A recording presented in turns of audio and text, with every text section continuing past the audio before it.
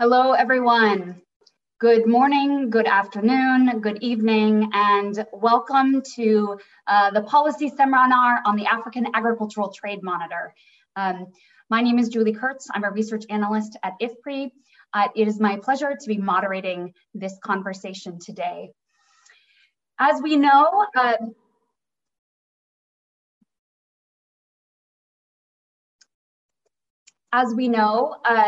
the world is facing trade disruptions during the COVID-19. And against this background, IFPRI and academia recently launched the third annual Agricultural Trade Monitor, the leading comprehensive report on African trade flows and policies. You can find the report on IFPRI's website as well as academia's website. And you can read there also a synopsis of the report. We thank everyone who is watching this both live and the recording. Please feel free to submit your questions in the chat box. You can also follow us on Twitter at IFPRI Live, and you can enter your questions on hashtag AskIFPRI. You can also follow us there on Facebook and LinkedIn. It is my great pleasure to open with our first speaker, Dr. Ousmane Badiane, who is the Executive Chairperson and Acting Managing Director at Academia 2063.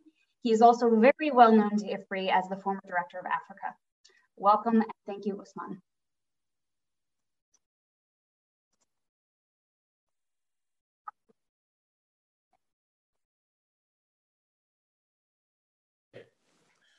Thank you, Julie, and thank you to everybody who's joined us today. It's a pleasure to join my good friends and colleagues of IFPRI for the seminar today. Let me start by just saying a couple of words about the publication that we are launching here today. The Africa Agriculture Trade Monitor is the only publication dedicated to African agricultural trade, I meant to say. We have usually talked about trade as part of a discussion on nutrition, talked about trade as part of a discussion on growth, talked about trade as part of a discussion on climate change, but we have not talked about trade as such and what it means and all the factors behind it. And in any of those different areas, when we talk about trade, we did stress its centrality and how important it is. So we decided 3 years ago to launch this new flagship publication, which we're happy and pleased to continue issuing. And this is the third edition together with our colleagues at IFPRI. So Academia 2063 and members of the African Growth and Development Policy Modeling Consortium are the force behind this publication. It is edited by a team of 3 editors, usually one from IFPRI, one from Academia 2063, and a member of AGRADEP. And many of the chapters are co-authors by AGRADEP members. And this is an important point for us because we started AGRADEP, African Growth and Development Policy Modeling Consortium 10 years ago to create a critical mass of world-class modelers and economists across Africa who are capable to play in the big league and meet the needs of African countries and other constituencies. So we are therefore very happy and pleased to see them here. The report is refreshing, especially this year. You'll hear from my colleagues presenting the progress on the trade front, how much has been achieved over the last few years and how much more is left to be done. That we are not playing with our weight in global markets is still a reality. We weigh much more in the global agricultural economy than we weigh in global agricultural trade. On the other hand, what people have been saying for a long time, we need to reach into emerging markets, growing markets or exports, because that's where money is to be made. We are making some great strides in there. But global markets, as good, as exciting as they might be, they are a fraction of the domestic and inter-African markets. We count in tens of billions of dollars the potential for increased global trade.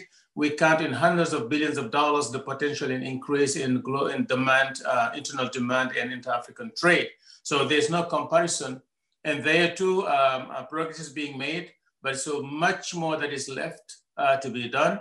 In particular, what you'll hear from my colleagues presenting today, what you also see in the report is a good analysis of what is preventing African countries from playing with their weight in the global trading system, what is preventing African countries from capturing more of the intra-African markets and expanding cross-border trade. So this was quite a lot that is in the report, and I encourage everybody to read it.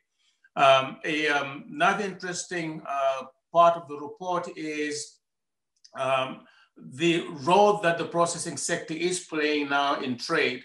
For me, that was really a very nice and refreshing new evidence. I've been aware of what the processing sector is doing in terms of leading the transformation of African economies. But for longest of time, we've complained of Africa as being an exporter of raw materials. It's now changing a little bit, whether it's global or intra-African trade. The processing sector is becoming a very vigorous partner or an actor in cross-border trade, which is good to see because the processing sector is going to be tomorrow either the barrier between smallholders and the growing African demand, or a bridge between the same smallholders and African demand in the urban centers. So where the processing sector goes, there with the smallholder farming sector will go. So quite important to see both in terms of transforming the sectors as well as in trade, processing is marching on. So finally, the report is acquiring a more sense of urgency now that the African Free Continental Trade Area has been launched earlier, not launched this year, but the secretariat for it set up in Accra in Ghana. So a lot will be needed in terms of data and analytics to support the negotiations, the implementation modalities, the tracking and the resolution of disputes around trade across countries and so on. So the report, if anything, is going to be more of a valuable tool for the African constituents and stakeholders. I'll stop here and thank everybody for their time for joining us, and again to thank the editors and the authors who have contributed to this year's edition. Thank you, and back to you. Thank you so much, Dr. Badiane. I will pass it on now to Dr. Anton Bouet, who is one of the editors of the report and will offer some additional opening remarks. Anton? Thank you very much, Julie, and thank you, Ousmane, for your comments. I'm very pleased to make these opening remarks. The objective of the AATM is each year to collect precise statistics on agricultural and food trade in Africa, and also to construct coherent indicators to measure comparative advantage, for example, or degree of trade integration, regionalizations of trade, intensity of tariff barriers, and so on. It is also, the objective is also to formulate policy recommendation concerning food and agricultural trade, trade policy, food security on the continent. The idea is that if anyone interested in these topics ever wonders, for example, how big is Africa's cereal deficit, or another example, what are the main comparative advantage of the African continent, he thinks, well, I'm going to find these statistics in the AATM report. This is the idea. Also, the other idea is to formulate policy recommendation. This is really important. And this year, these policy recommendations concern the pandemic situations, of course, informal trade, but also the current momentum of regional trade integration in Africa. So this is what the AATM report is. This is an idea of Ousmane Badiane. I really want to thank him for this great idea. I would like also to insist on the fact that trade indicators that are used to be presented and commented in conferences, seminars, and reports are not systematically consistent. And sometimes they are even misleading. So for example, we should not compare the share of intra-regional trade in total trade for ECOWAS to the same statistics for European Union at the same year. Why? Because these two regions are very different in terms of population, area, geography, and gross domestic product. And so these statistics do not measure only trade integration. So this comparison is flawed. So what we are trying to do in AATM is to construct coherent indicators. What we are also trying to do is to improve the quality of the trade statistics, which is a really important issue concerning Africa. So before leaving the floor to Julie and the speakers, I just want to explain that AATM is mostly the product of African researchers and AgroDep members. And so the team was fantastic this year with Brahima Cissé from Burkina Faso, Fatou Cissé and Anatole Gundan from Senegal, Marco Kwaramba and Bouzani Moyo from Zimbabwe, Mamelou Nchake from Lesotho, Sunday Ojo from Benin, Fousseni Traoré from Mali, Shahir Zaki from Egypt, and last, not least, Julie Kurtz from the US. So this was a great team with also the technical assistants of Pamela Stedman Edwards and Tidiane Ba. I would like also to thank the peer reviewers that give the academic credibility to the report, but also I would like to thank the outstanding scientific leadership of David Laborde. AATM is a product of a collaboration between IFPRI and Academia 2063. It also received an important financial support from the United States Agency for International Development, USAID, but also from BMZ, the Federal Ministry for Economic Cooperation and Development in Germany, and the CGIAR research program on policy institutions and markets. I would like to say that this year we were surprised by the events because at the time of the choice of the contents of the reports, early December 2019, the pandemic had not begun to hurt the world population. So the subject of informal trade seemed to us at this moment an important topic because it's a very strong characteristic of African trade, not only in terms of economic importance compared to formal trade, but also in terms of social impact, gender, but also African traditions. So obviously this is still the case. Informal trade is an important characteristic, and we do not regret the choice of the subject. But in light of the importance today of the consequence of the health crisis, we would have liked to give more space to the consequence of these pandemics. Nevertheless, we have tried to collect recent statistics on African trade for the first 6 months of the year 2020, and also to reflect on the mechanisms that make this health crisis a major economic crisis. So you will therefore find in chapter 1 and 5 element of analysis of this crisis. Thanks to all of you. I wish you a good seminar. Thank you so much, Antoine. I will pass it off now to the first of our presenting author speakers, Dr. Sunday Ojo, who is the Deputy Director of Knowledge Systems at Academia 2063, and also no stranger at all to IFPRI, where he was a research fellow for many years. Sunday.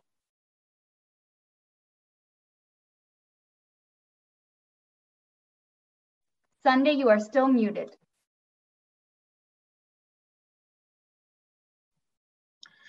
Thank you, Julie. Good morning or good afternoon, where you are. Julie, thank you for this introduction. With that, I think I can move to next slide, please. So I plan to present some key findings from these AATM reports.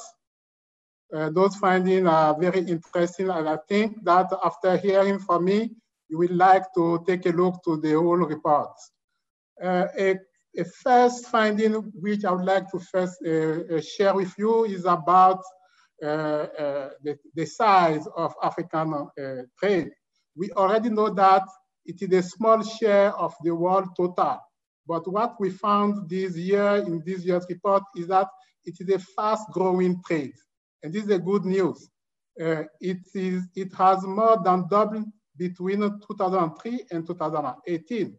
And we saw that it promised to go even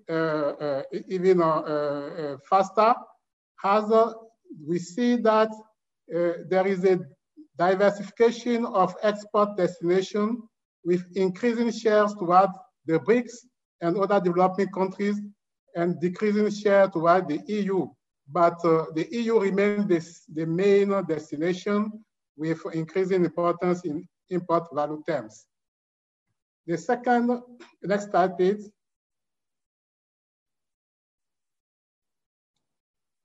So, as a second finding I would like you to notice is that intra-African trade is dominated by SADC and COMESA countries. You will see from this graph that SADC only contributes 45% of all intra-African agricultural exports. COMESA contributes 34%, but ECAS only contributes 1%. Another good thing to see on this graph is that intra-African agricultural export grew faster than global agricultural export from 2008 to 2015. But something happened during the most recent years, and this good trend has been reversed. Next slide, please. So another good finding to share with you is that most intra-African trade occurs within regional economic communities. That means that within a regional economic community, it seems that countries tend to trade among themselves within the same region. And you can see from this graph that up to 84% of all intra-African exports originating from SADC actually happen within SADC. And for ECOWAS, for example, up to 80% of all intra-regional trade is between an ECOWAS country and another ECOWAS country. Only 20% of ECOWAS trade with Africa is with another African country. And this graph also shows that there is a potential here. That is, we can increase intra-African trade by further opening African countries to not only to their regional partners, but also to their partners out of the region. Next slide, please. So from the last year report, we learned something. We learned that the overall Africa deficit or agricultural trade deficit has been declining since 2012. This good trend is continuing today. We found this year, a new thing we found this year is that when you consider specific food value chains, the deficit is not declining, but it is continuously increasing. And you can see from this graph about cereal and cassava value chain, as well as vegetable oils and sugar value chains, that from a deficit of 10 billion in 2003, the deficit in these three value chains reached 40 billion in 2018. This is huge. This increase is triggered by high economic growth, demographic pressure, and rapid urbanization. And these also show that African agriculture is not feeling a huge domestic food demand that is appearing in Africa. Next slide, please. And this is another nice result that we know that intra-Africa export is growing well. This is a good news, but we also discovered this year that, in fact, these intra-African export consists basically of processed products. This is a good news.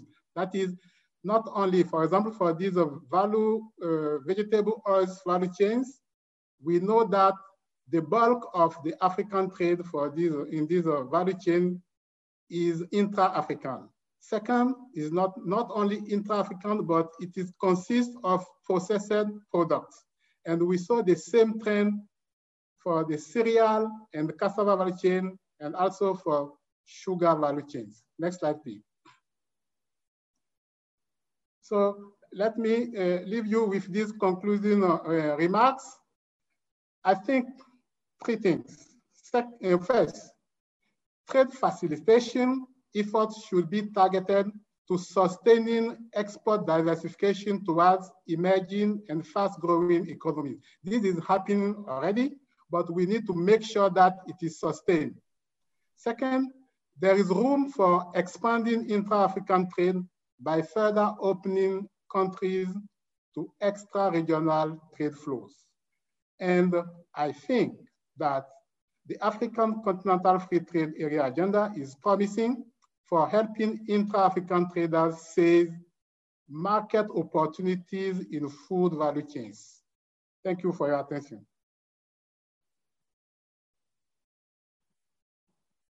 Thank you so much, Sunday, for your remarks. I will pass it on now to Shahir Zaki. We are lucky enough to hear from all three of the editors today. Dr. Zaki is Assistant Professor of Economics and Faculty of the Economics and Political Science at Cairo University. Thank you, Shahir. Thank you so much, Julie. Thank you. I would like to thank all the team of Academia and IFPRI for inviting me to be part of this incredible panel. So I'll be mainly talking about the trade policy part of the AATM, as Sunday addressed the part of trade flows by examining intra and extra regional trade flows. So I'll be mainly talking about trade policy dimensions. Next slide, please.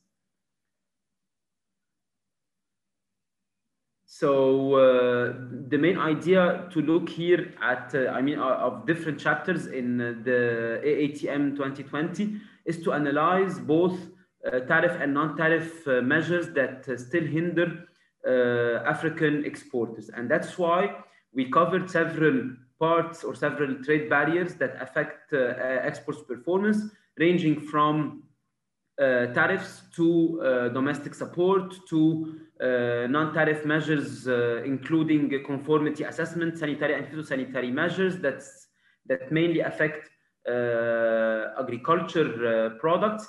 And we also analyze to what extent we have in some sectors tariff escalation or tariff abatement in the value chains. Next slide, please. So with the first part to look at, if we look at tariffs, we will see that tariffs in general are not very high, especially in the main destinations where African exporters send their products. So in this table, as you can see, we can see we can see that 60% of African economies, they face an average of duty rate lower than 5%, which shows to what extent classical tariffs are relatively low. But if we look at African imports, we'll see that African countries are more protected than non-African countries to whom African exporters send their products. So we can see here that around 28% of the products, their tariffs is between 0 and 5%, but 35% of the products, they face a tariff between 5 and 10% in African countries, which shows to what extent there is divergence between African and non-African countries. Next slide, please. And with that, if we have a more specific look at the sectoral classification of tariff, we can see that the top 20% of the top 20 export products exported by African countries, and that represent around 58% of African agriculture exports. In general, they face in their destinations a very low tariff of around 3.5%. We can have some heterogeneity at the product level. So for instance, we have some products that face a tariff that is higher than 10%, like cashew nuts, like sesame seeds and maize. Then some other products, they face a tariff protection of less than 1%, mainly cocoa beans. And the other products among these 20 products, they face a tariff that is lower than 5%, including tobacco, whose tariff is around 60.1%. So in general, we can say that tariff is in general low with some heterogeneity across different products. But in general, I mean, what matters more than tariff, as we'll see later, is non-tariff measures. So next slide, please. And if we look at non-tariff measures, we'll see that here, for instance, we look at different countries, the share of trade affected by non-tariff measures for three main sectors that are related to the agricultural sector, including animals, food products, and vegetables. And as you can see here, we have a large heterogeneity across countries. In Africa, that's one. And even when we compare African countries to non-African countries who are the main producers of agricultural products, like the European Union, like Brazil, India, and the United States. So just to give you an overview of that, we can see that here, that for instance, 95% of animal products they face some non-tariff measures in Ethiopia. This figure is a bit lower in Gambia with 36%, even lower for food products, 16%. But for non-African countries who are the main producers of agricultural products as well, we have a country like Brazil, where non-tariff measures, they really matter a lot, at least 70% for animals, food, and vegetables. European Union to a lesser extent with around 40% or 50%, depending on the sector. The United States in line with Brazil, where we have around 70%. So next slide, please. With non-tariff measures, we have also one of the specific measures that we have is specifically conformity assessment. And adding to the conformity assessment, next slide, please, we have also the domestic support that characterizes several agricultural products. And before talking about the agricultural products and the domestic support, if we look at the different value chains, we'll see also that we have some sectors where we have tariff escalation or tariff abatement, meaning that the higher the value added, the higher the tariff. And we can see in the next slide, in this graph, to what extent in the main producers of agricultural products, we have in some cases tariff escalation where semi-processed food are more protected than unprocessed food, than unprocessed products. But in general, fully processed products are in general less protected. And the last trade policy dimension that we look at, next slide please, is the domestic support. And we can see that for the domestic support, it differs between countries. So we have Brazil, who mainly supports, provides some government support service, mainly to the infrastructure, to the research and development. The EU supports mainly its producers. The United States supports mainly its consumers. The share of it to the value added in terms of the domestic support to GDP is the highest in China. So that's mainly the overview of non-tariff measures. And clearly, in order to improve exports in Africa, these different types of non-tariff measures have to be addressed in African countries and also in their trade partners. And with this, I will conclude my analysis. Thank you so much. Thank you so much, Dr. Zaki. I will move on now to the last of our presenting authors. As we mentioned, the agricultural trade monitor focuses on a different region of Africa each year. And this year, the focus was on Southern Africa. So speaking from one of our Southern Africa team members, Dr. Mamello Nkachi, who is a senior research fellow at the trade industry and in private sector development at Botswana Institute for Development Policy Analysis. Mamello? Thank you, Julie. Greetings to everyone. Thank you for this opportunity to discuss some of our findings on regional integration in Southern Africa. Next slide, please. So just to give a brief background of Southern Africa, there are several regional economic communities within this region, SADC, COMESA, EAC, and SACU. But in this chapter, we focus mainly on SADC, but also drawing from the other regional economic communities. So SADC was basically established in 1992 and currently has 16 members. Some of the initiatives that are important to agricultural regional integration in the region include the SADC Trade Protocol, which was implemented in 2002. And because of the progressive reduction in trade barriers as a result of this trade protocol, SADC was led to establishing the SADC Free Trade Area in 2008 as to deepen regional integration in the region. The other initiative includes the Regional Indicative Strategic Development Plan, which was adopted in 2003. And also importantly to the agricultural trade was the SADC Declaration on Agriculture and Food Security, which was enacted in 2004 to commit and enhance agriculture as a means of food security. Next slide, please. However, SADC has met several constraints to achieving its milestones on regional integration, which includes establishing the customs union in 2010, the common market in 2015, the monetary union in 2016, and a single currency and economic union by 2018. And up to this stage, SADC has only reached the stage of the free trade area.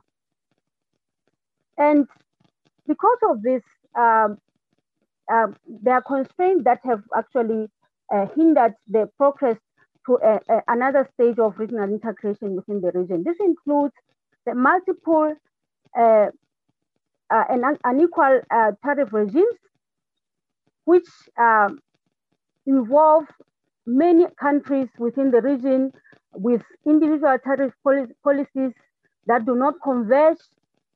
Yet we know that customs union needs a single common market external tariff in order to operate effectively. Another common constraint involves the overlapping membership among member states. Up to this point, only Mozambique belonged to no more than one regional trading bloc, while other countries belong to more than one regional trading bloc in the region. Another constraint is the weak monetary fiscal variables, including unequal inflation levels that do not converge to the target of 7%, GDP debt ratio that do not that exceeds the recommended level of 60%, and also the insufficient foreign reserves that do not cover the 6 months of imports as required by the customs union specifications. Another constraint includes the asymmetric external shocks and varying challenges in the banking sector. Also, the poor performance in the regional integration dimensions as said by SADC, including trade integration, macroeconomic and productive integration, etc. Next slide, please. So, as we profile some of the indicators of agricultural trade integration within the region, we saw that the total share of agricultural products exported within SADC by member countries is significantly low, accounting for only 30% compared to the exports to other regions in Africa and even outside South Africa. And only South Africa and Zimbabwe are the largest exporter in the region as of the 2018 statistics. This is mainly due to several reasons, including the mismatch between supply and demand, some of the supply side bottlenecks, such as input shortages, etc. Another profiling style aspect that we found was that there's large heterogeneity in agricultural products within the region, where South Africa dominates, accounting for around 60% of total inter-SADC exports as of 2018 statistics.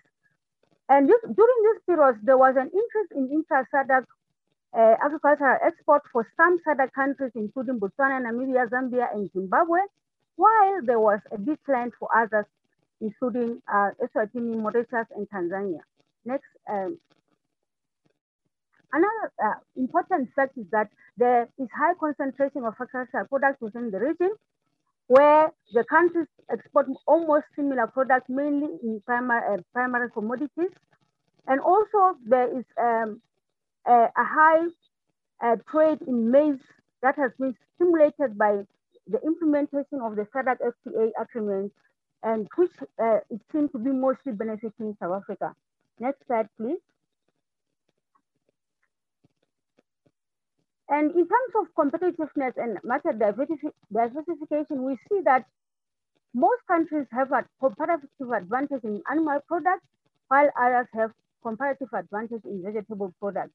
And also we see that SADC trade is less diversified in terms of products and market compared to the rest of the world. Some countries show a trend in increasing extensive margin, while some show an increase in intensive margin, as the report shows. Next slide.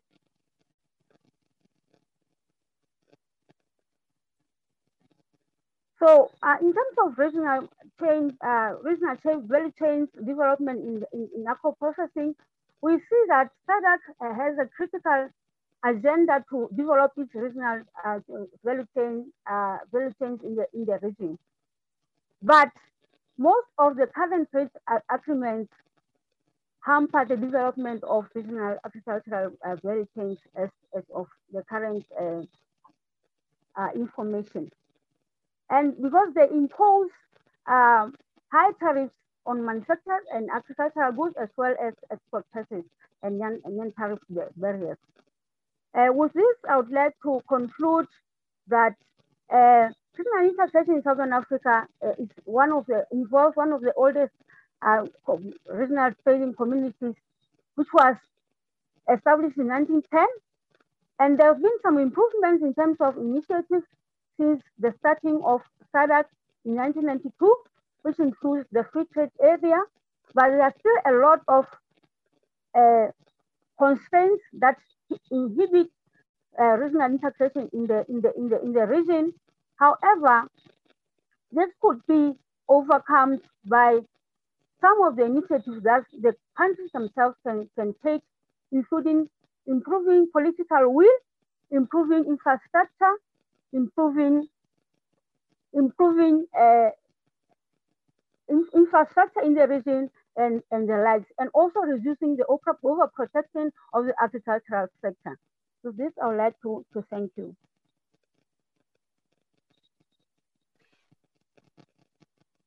Thank you so much, Mamelo. With that, we will move on. We have the pleasure as a discussant today to have Dr. Tracy Davids, who is the Manager of Commodity Markets and Foresight at the Bureau for Food and Agricultural Policy and researcher at the University at Pretoria. So with that, Dr. Davids. And then just a reminder to all of our viewers as well, sorry to jump in, please enter your questions in the chat or on Twitter using the hashtag AskIFPRI. We will be starting our Q&A after Dr. Davids has finished. Thanks. Thank you very much, Julie. It's a pleasure to do comments on a publication which I really enjoyed reading. So firstly, I think I'd just say a word of congratulations on a really comprehensive report to everyone involved. I think it launches at quite a difficult time. I think no discussion is complete right now without taking the impact of COVID into consideration, particularly in the trade context. And while the timeline and the late impact of it with respect to the publication timeline was I'm sure, very difficult, I think it does a really good job of incorporating, at least to some extent, the effects of the pandemic on agricultural trade in the region. I think it notes well the fact that we had sufficient supplies, but policy responses contributed to price impacts, and also that maybe COVID highlighted some vulnerabilities in the global trade system in terms of logistics and so on. And I think in that respect, it's really important to consider, because it can be argued that it's altered the way many countries think about trade. Will there be now a greater influence on domestic supply chains? Will they impose stricter sanitary and phytosanitary regulations? I think all of these are worth considering going forward. And I think at a time like this, when the world is thinking about it, it's a really relevant report. And I think to bring out the importance of trade and the contribution that trade can make at this time is very important. Also, when one thinks about the recovery from the pandemic. So further to that, I think it contributes to a number of factors. I mean, firstly, I would say just something that's often not recognized in terms of the publications is accuracy of data, the efforts that's gone in here to obtain a good database, to clean out the trade data, and to really, it's been a really systematic approach to get the best possible information to base the analysis on. I think the next step would be to get informal trade incorporated to the best extent possible. I know this is something we have very little information on, but it's a critical aspect in the region. And from that perspective, I think it's really pleasing to see that a chapter here has been dedicated to it already. As a researcher working on trade issues, it's a standard question when you do a presentation. To what extent have you accounted for informal trade volumes? By its very nature, it's not really measured. But I think what's been provided here is a great understanding of why it occurs, what underpins the extent of informal trade in the region. The next question then becomes, how do we measure it? Who should measure it? And I think there's some promising initiatives raised here that speaks to ways in which it can be measured in future. Also some additional ones worth mentioning, something like FuseNet, but they're often limited in geographical scope and commodity coverage. And I think that's definitely something to spend some time on in future, is how do we better measure this and how do we get it included in the trade databases. I think in terms of the context of trade performance, it does a good job of documenting the well-known issues, things like the cost of trade, the non-tariff barriers. All of them are given sufficient coverage, but I think it also touches on some finer nuances in terms of the product mix, what's going where. The level of processing, I think, is particularly important. That's been looked at in nice depth, which is something that you don't always find when trade is discussed. And I think this points to the increasing role of the processing sector, which was also mentioned earlier. We've heard of the so-called missing middle, the smaller processors in the region that make a great contribution. But I think as we think of the recovery from COVID, we have to ask ourselves how these initiatives can be upscaled. Where can we invest? How can we grow this sector to really contribute to the recovery post-COVID-19? I think it also notes some great success stories, one of which stood out is the diversification geographically, the growing role of Asian markets that are more dynamic and growing stronger. And I think that's a nice thing to see in terms of where trade in the region is going. Another important aspect is then the intra-African trade. I think this has been a policy goal of African policymakers for a long time. If I think back to the Malabo Declaration, now the African Continental Free Trade Agreement, multiple regional trade blocs. And I think just understanding the current patterns, where things are going, that's already very helpful. In terms of informing agreements such as the Continental Free Trade Agreement, I think understanding the contribution of these regional trade blocs, but also noting the concentration within some of them. So how do we diversify this? How do we broaden that base of trade?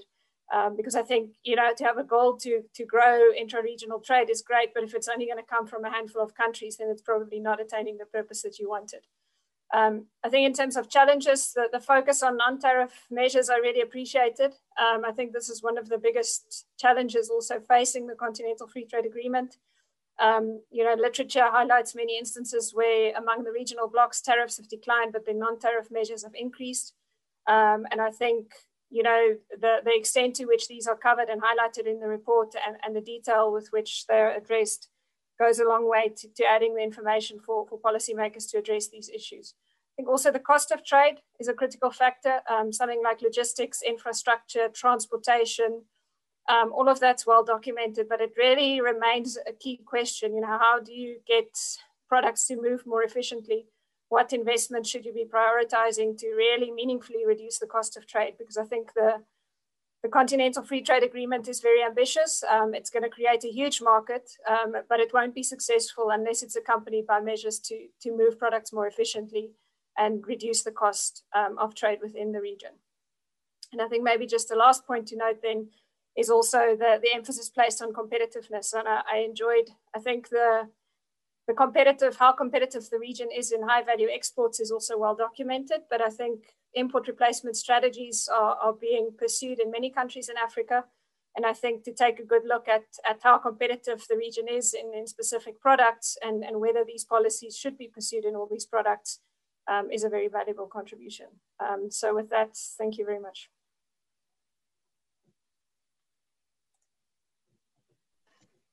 Thank you so much, Dr. Davids. And with that, we've concluded the speaker portion of our event. And we will move on to the question and answer. So I'm going to ask all of the speakers to make sure you have your videos turned on and yourselves unmuted when you speak. And then just for our viewers, a reminder that you can still submit questions into the chat or on IFPRI, or at hashtag AskIFPRI on Twitter. So the first question I'm going to direct to Antoine. This is from Tim Thomas, who is also a senior research fellow at IFPRI, and just asking for some clarification on the data set, on what you're using for trade, and how wide does Africa go regionally? Wondering, does this include North African regions?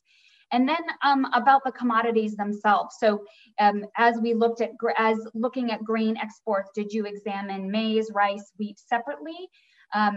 And then also another question that's related to that, did you include any other small grains that Africa produces but are not as prevalent as global commodities? Thank you very much, Julie. And thank you for these really interesting questions. So concerning the data, what we have done is to start with the Comtrade database, which is the United Nations database on trade. And we have conducted a statistical treatment in order to correct this data, because in fact, these data are known to be of poor quality concerning African trade, cross-border trade. Because in fact, the customs are not recording very well trade flows that cross the border. And so the National Statistical Institute in each country do not have access to high quality data.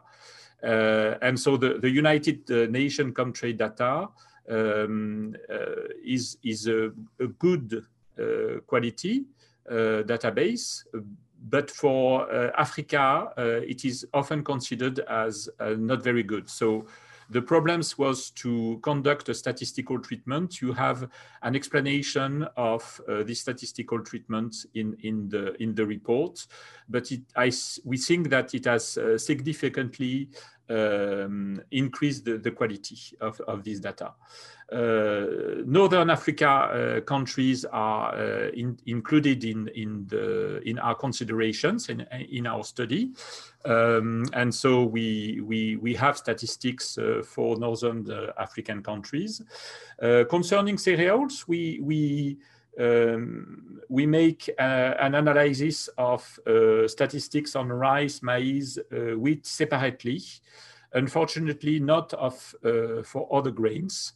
We have considered only the main cereals, but you have statistics in the report about these cereals separately. Okay. Over. Thank you so much, Antoine. This next question I will direct towards Sunday. Could you tell us a little bit more to explain why there was growth in intra-African exports between 2008 and 2015, and share a little bit more about which countries are exporting and importing more than others at the continental or regional level?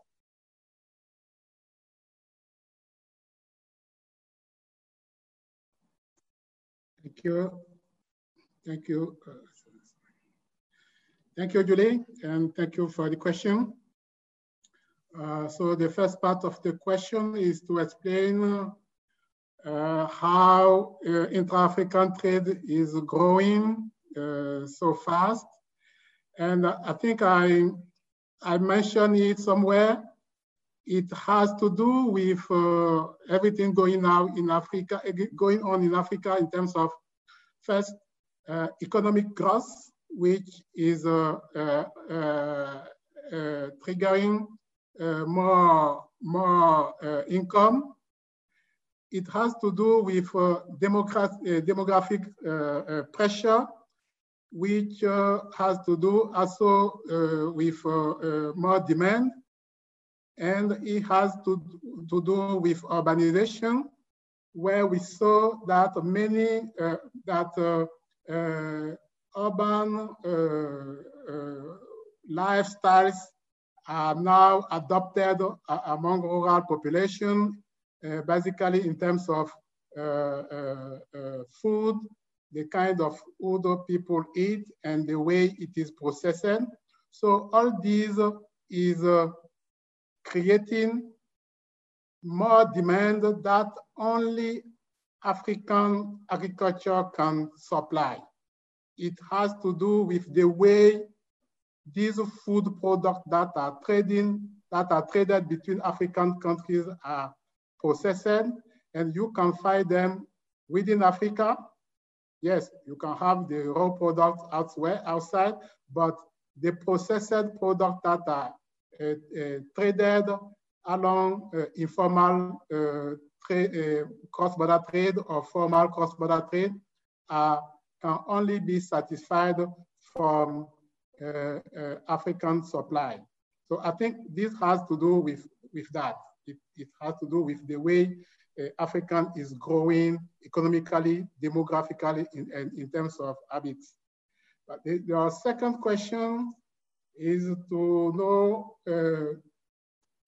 which countries are contributing to that intra-African trade. So let's take this by regional economic communities. So in terms of leading exporters in, let's say, ECOWAS, for example, you have Côte d'Ivoire and Senegal as the top two. And you can have in SADC, South Africa and Zambia. These are the top two. In AMU, you have Tunisia and Morocco. And in ECAS, you have Rwanda and Cameroon. So these countries are top exporters in those regional economic communities. You find other countries as top importers. For example, in AMU, in Arab Maghreb Union, you have Libya, and Morocco has top importers. And in COMESA, you have Kenya and Egypt. In the case, I think you can have DRC and Gabon. And ECOWAS, you have Mali and Burkina Faso. And SADC, you have South Africa and Namibia. So these are, I just cite the top two countries in each regional economic country. But in the report, you will have more details on all these things. You will cite up to the top 5 leading importers or exporters. Back to you. Thank you so much, Sunday. The next question I'd like to throw toward both Tracy and Mamelo. So this is about, in particular, the SADC region. And in the inter-regional picture, does the data capture fisheries and aquaculture? And then what are the most exported marine fishery products out of the region? Let's start with Mamelo.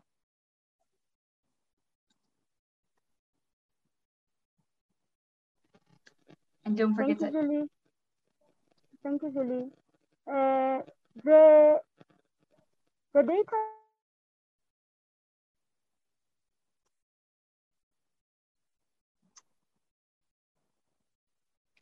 I think we're having some.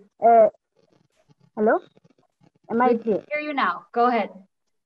So I was saying the data that we used covered a summary of animal products and crop products, and at the more disaggregated, we do not have basically generally the fisheries when we classify the top, for example, top exported products and maybe top imported products. Thank you. Thank you. And then Tracy, I'd like to add on, and Mamela, you should feel free to jump in here as well. In the SADC region in particular, since there is already really robust trade in Southern Africa, what are some of the expected benefits that you anticipate with the African Continental Free Trade Area? So I'll pass that to Tracy, and then Mamela, feel free to add on to that as well. Great, thanks very much, Judy. I think in terms of expected benefits, so obviously a country like South Africa, for instance, which is already a strong exporter into the region, I guess reductions in tariff barriers can only be a positive. So I think, you can broaden that base into Africa. But as I said earlier, it really will require also reductions in the cost of transport, infrastructural investment, so on. If that can come with the African Continental Free Trade Agreement, I really see a lot of benefits there. South Africa, for instance, is very competitive in things like fresh fruit, for instance, but it's a perishable product. So for that product to trade into Africa, a lot of something like table grapes, for instance, a lot of those products are really difficult to trade into the region because the cold chain doesn't exist. So if that Continental Free Trade Agreement really comes with the investment to establish that type of infrastructure, I think there's a lot of scope for products that are currently going outside of the region to also be traded within the region. Wonderful. Thank you. Mamela, is there anything you would like to add to that?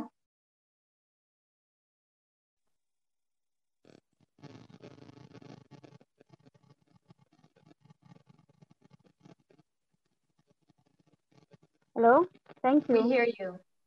Okay, thank you. No, in addition to what you said, I think I would also agree that SADC has a greater benefit on the African Continental Free Trade Area, because SADC has actually liberalized most of its product lines more than other regional trading blocs in Africa. If we talk also about SACU, which is the customs union, this is one area where they should take advantage of the market created by the free trade area that is to be implemented. But of course, the region still needs to further liberalize its market in a way that promotes trade creation, and also should probably copy other regional trading blocs in that area, such as the ECOWAS. Thank you. Thank you, Mamela. So Tracy, you had mentioned some of the infrastructure. We have a question around that from Colin Hendricks at the University of Denver and the Peterson Institute. So just saying that the barriers on the policy side are very interesting, but how much does the supporting infrastructure, roads, et cetera, really play a role? And I can throw that to Sunday and Shahir, please. Sunday, go ahead.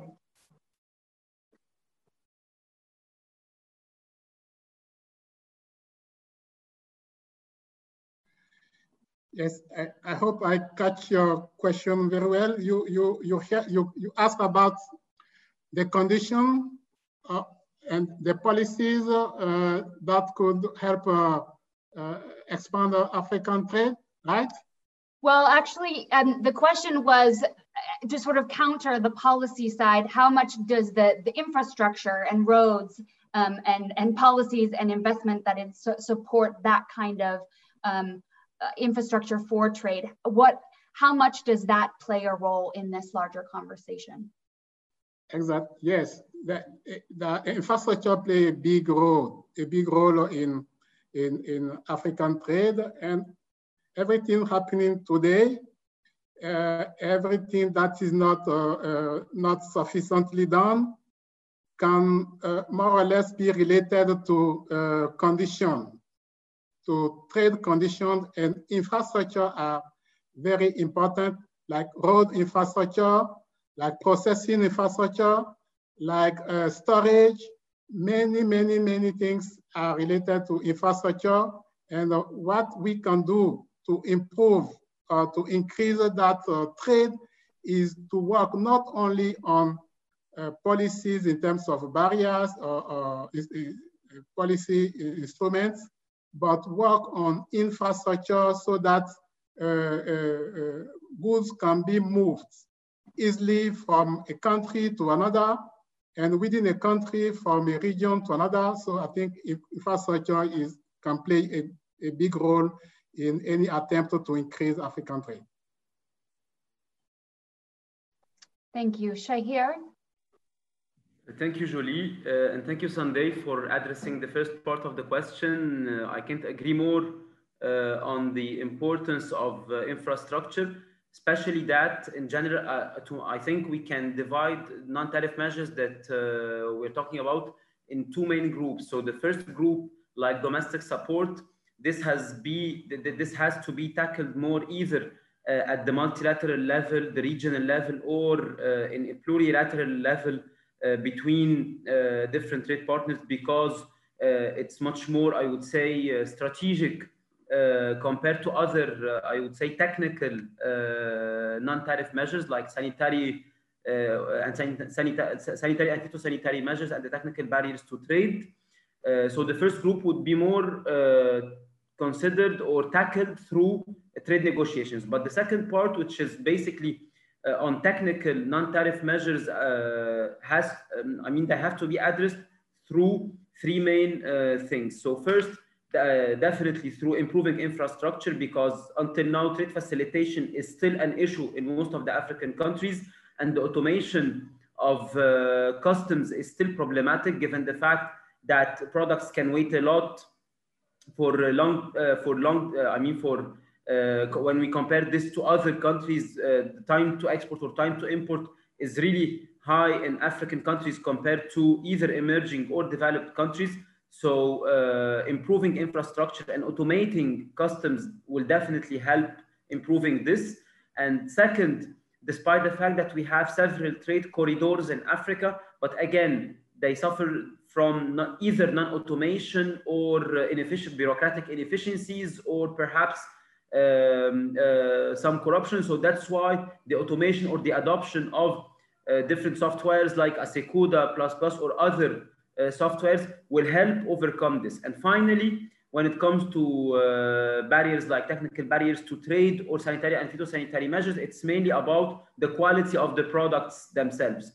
So, and this mainly can be addressed through helping exporters complying with the standards of their main trade partners, whether it's the European Union, the United States, or either emerging economies, given the fact that we showed in the report that emerging economies like Brazil, Russia, India, and China, now their share in African exports is increasing significantly.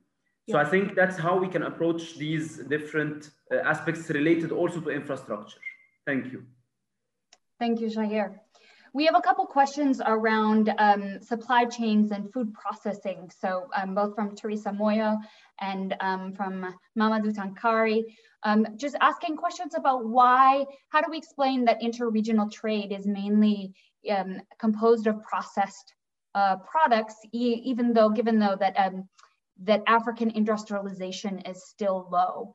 And then another related question on what are some of the strategies to further increase manufactured agricultural goods in and out of Africa. So I'm going to throw this question right back to you, Shahir.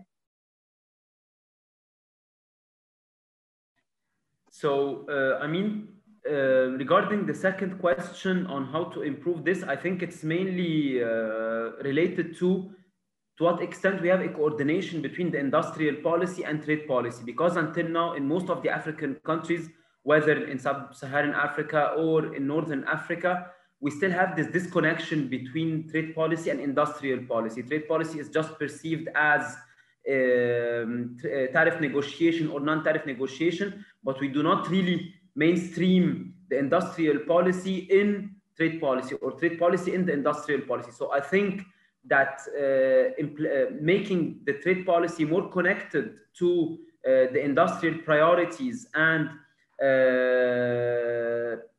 really attracting either FDI or domestic investors to invest in sectors that have a high value added, that create jobs and that help upgrade the exports is definitely an important priority, because most of the investments that we have are either in raw material or in oil sectors, which are either not intensive in labor or have a very limited value added. So I think improving investments, whether they are domestic or foreign, in these sectors that will create more linkages, backward and forward linkages, and help upgrade exports will be an important,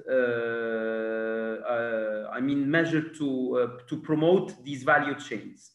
On the first part, I think here we're talking about unprocessed, semi-processed, and processed products, not necessarily very complicated processed products, because here when we focused on some value chains in our products, we have processed. It means that it's just not a raw product, but this does not mean that necessarily mean that it's an industrial complicated product. So that's why, again, the better the investments we have in the manufacturing sector, the higher the value added, and therefore the higher the degree of processing we can add to the raw products. And perhaps I think also Antoine can talk a bit more about the specific products like either sugar or other grains that we analyzed in chapter 4 of the AATM. Antoine, is there anything you wanted to add to that before I jump to the next? Yeah, thank you. Thank you, Shahir. Yes, you're right. So what we have observed in this report is the fact that inter-regional trade is relatively low, intra-regional trade is relatively high. So it means that, I mean by that, intra-regional economic community trade is relatively high in Africa, but between regional economic communities, the level of agricultural trade is relatively low. And this is related to non-tariff barriers, but also tariff barriers. There are still some tariff barriers on agricultural trade between regional economic communities. So what we have observed also is the fact that there are also some value chains that are beginning to appear in Africa concerning a few food preparation. So it's really interesting because it means that we have unprocessed commodities that are exported from one country to the other in order to get a new transformation. But as Shahir has just mentioned, it is not until now very complicated transformation. So there are still some progress to be realized in this regard. Thank you. Thank you, Antoine. So we have a question about the impact on producing farmers for importing countries, and a related question on the potential winners and losers of trade. So I want to direct this question to Tracy and Antoine and anyone else who may want to jump in before we need to close out. So in the respect that the trade always produces some winners and losers, and that many of the social protection programs that are aimed at helping those facing the greatest losses don't always fully compensate for the losses due to a change in trade flows. So as regional trade integration increases, who are some of the potential losers, and what are some of the policies that can help better distribute those benefits of trade? So I'll pass it, Tracy, to you first.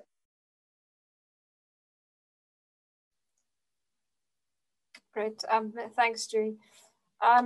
Yeah, I think as you say, there are always winners and losers to trade, but I think, yeah, one would hope, at least in the longer term, that the winners would be more than the losers. I think policies always need to make sure that the playing field is level.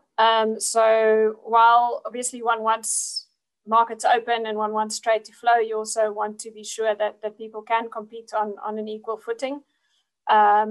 But I also think that, one of the great benefits of trade is in driving efficiency. So I think if you talk about supporting policy and making sure that people also benefit, I think it also speaks to making sure that you can produce efficiently and investments into improving productivity and so on, which would allow your own producers to compete more efficiently. And then you have winners on both ends, on the producer side and on the consumer side.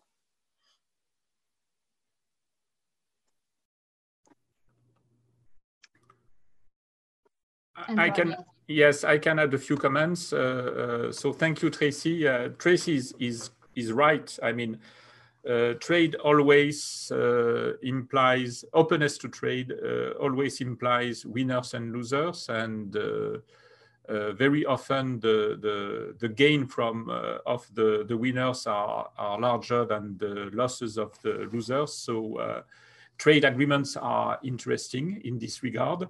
But it produces winners and losers. And so for example, in a country, we can have a trade reform that implies, but it depends on the characteristics of the country.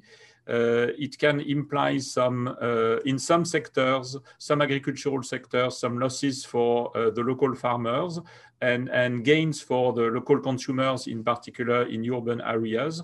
But in other sectors of the same country, you will have some winners because they gain by expanding their access to markets, and in particular to foreign markets. So it's a complicated story. Governments have to be very careful in order to compensate the losers as much as it is possible.